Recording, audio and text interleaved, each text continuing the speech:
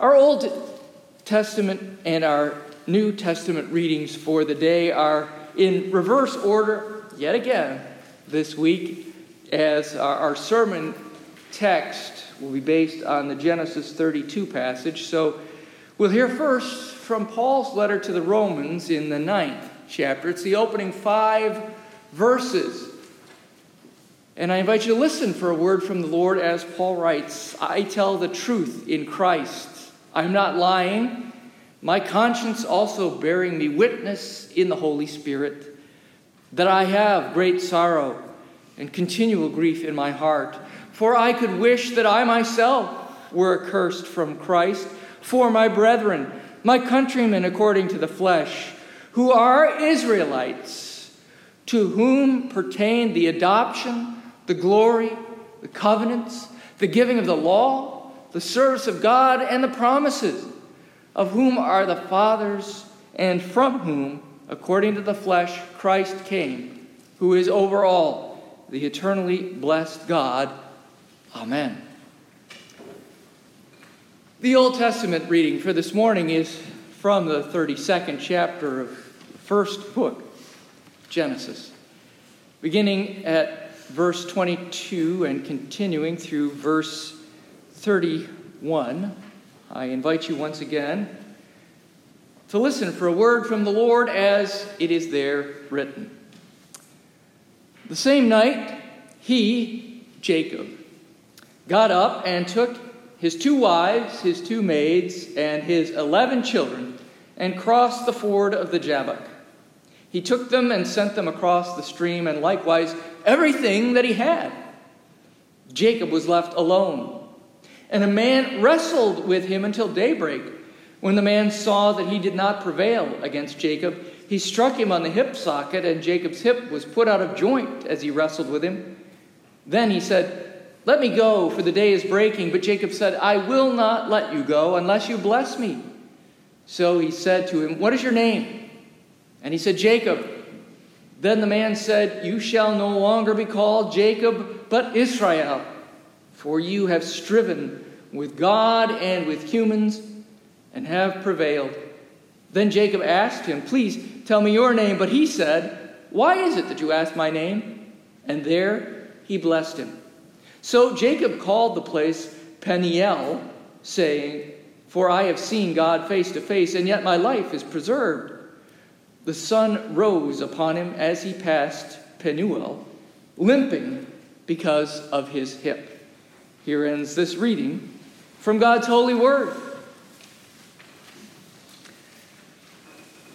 A couple of weeks ago now, we read about the night that Jacob, fleeing to Haran, laid his head down in Luz.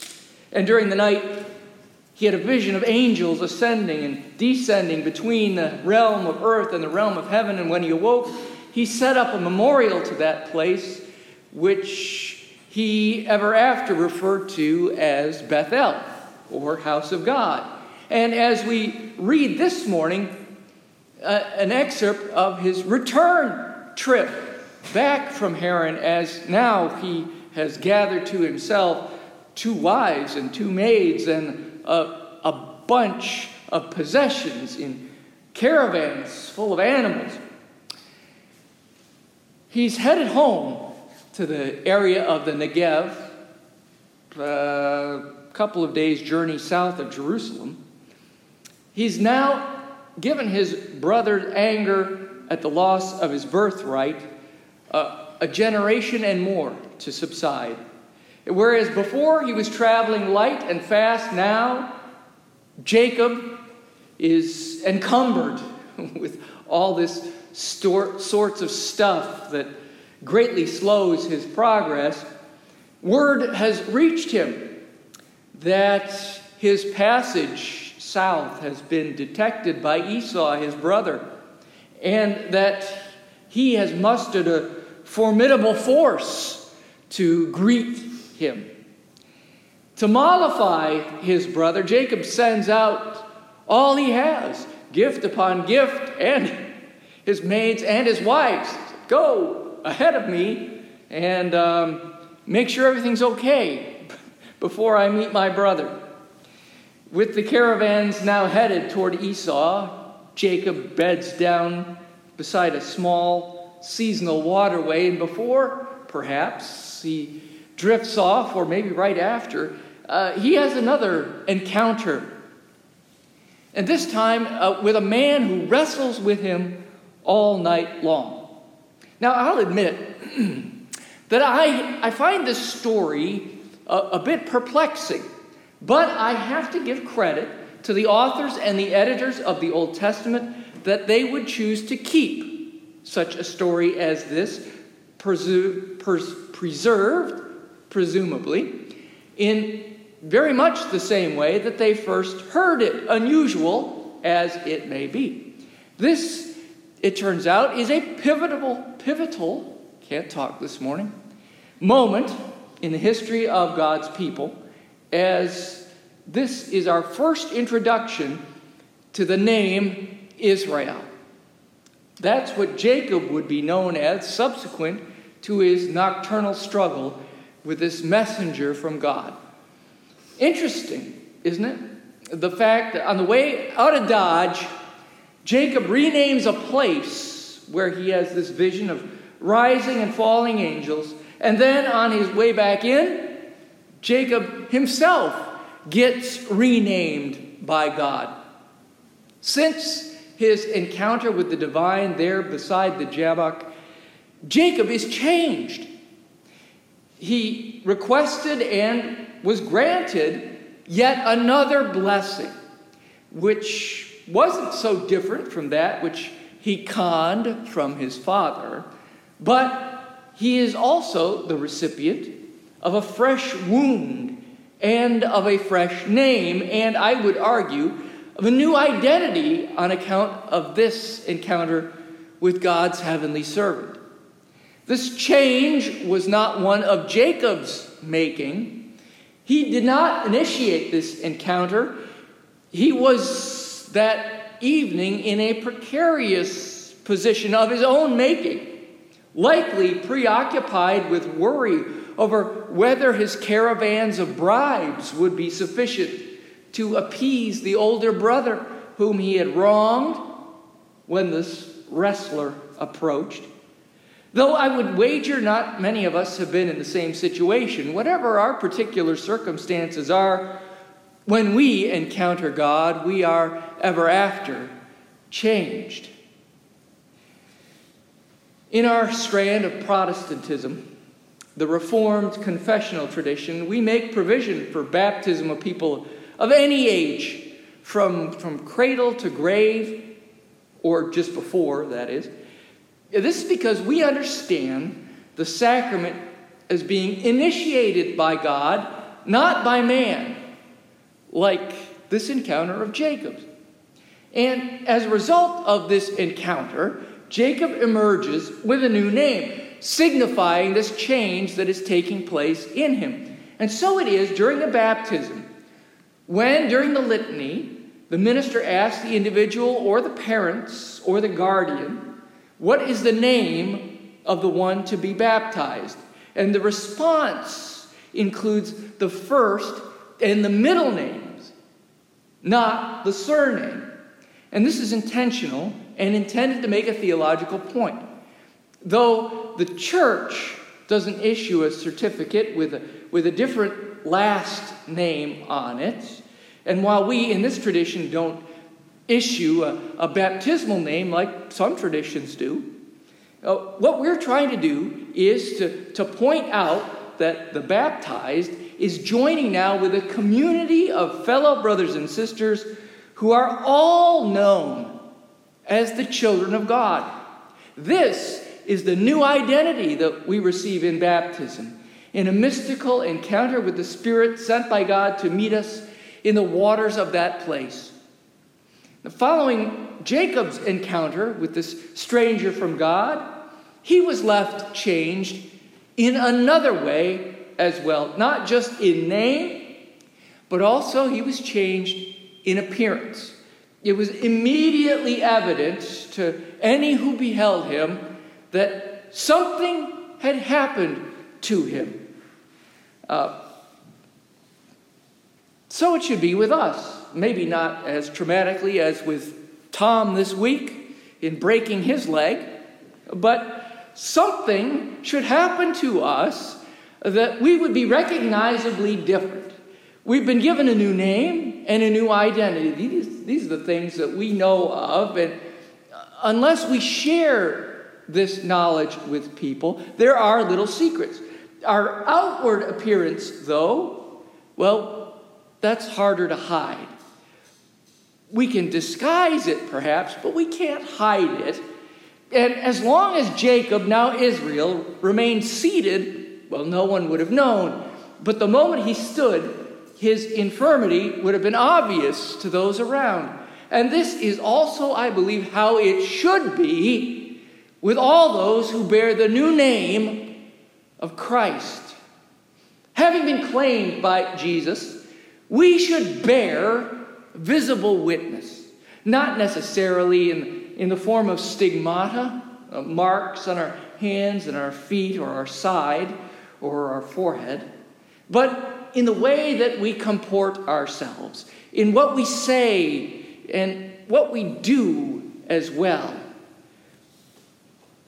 Samuel Taylor Coleridge once commented, "Christianity is not a theory or a speculation, but a life. Not a philosophy of life, but a living presence."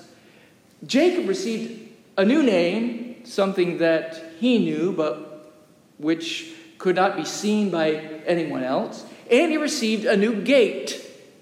And that would have been characteristically unique, making him easily identifiable as Israel. To bring this home, I wonder what makes us unique, easily identifiable as Christians. Yes, you can find some of us gathering for worship on a Sunday morning in a sanctuary much like this. But what about the rest of the time? Is it the vinyl clings or the magnets that we adorn our cars with? Or the t-shirts and the hats that we wear saying, "Make the church great again"? Or does it go beyond stickers and slogans? Can folks catch sight of us from afar and soon begin to recognize us as followers of Jesus? Perhaps it's worth remembering what Jesus did that distinguished him from the other prophets and the self-proclaimed messiahs of his day, for he taught his disciples to go and do likewise. And as far as I know, that commission of his has yet to be rescinded or altered.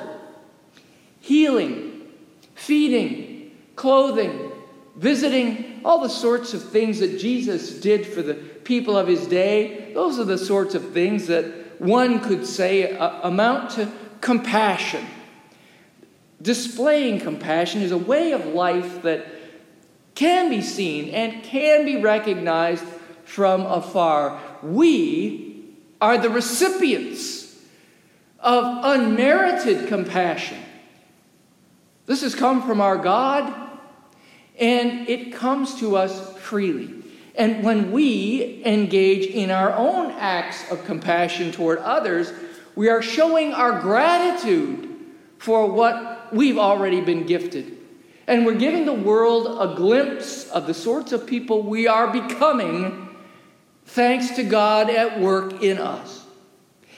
Each week, as part of our time together in worship, we take a moment or two to hear stories about the mission of the church and how it is being carried out in special ways by a variety of individuals and organizations.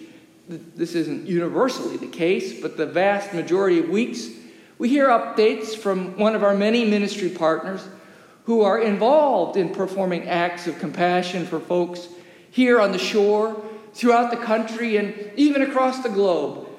Recipients of their charitable works are witnessing for themselves what it looks like to see followers of Christ at work.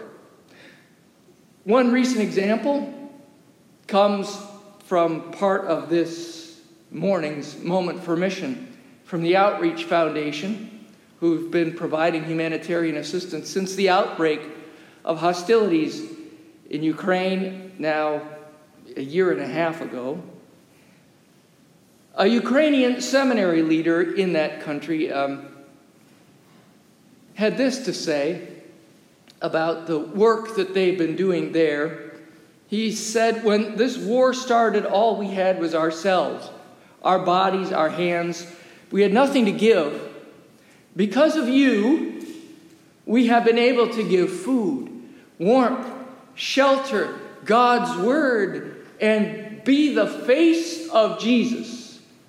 When everyone wondered, where is God? He concludes by saying, thank you. People in the war-torn country have been able to see Jesus in the work and witness of his devoted followers. Compassion like this does not come naturally, as by default people are putting themselves above others.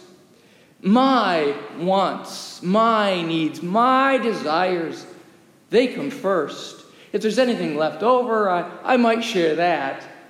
There's nothing new about any of this. We see the same in the story of Jacob.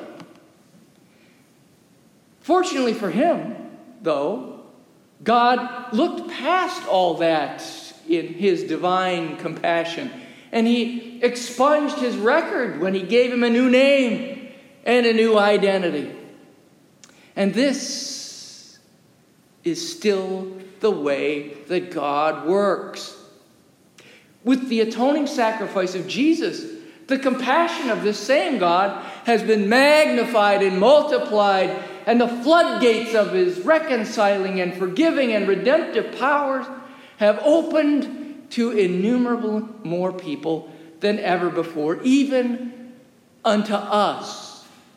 Therefore, my brothers and sisters who have been and are being formed into new creations, I invite us to release our old self-centered identity and to embrace the new one our Savior has authored for us. May we, who now bear that precious name of Jesus, be conformed more and more to that compassionate image, one of forgiveness, peacemaking, humility, sacrifice, gratitude, and joy, such that those who see us might know that we're not the same as the world, not the same as we once were, but called to be different people who go by different names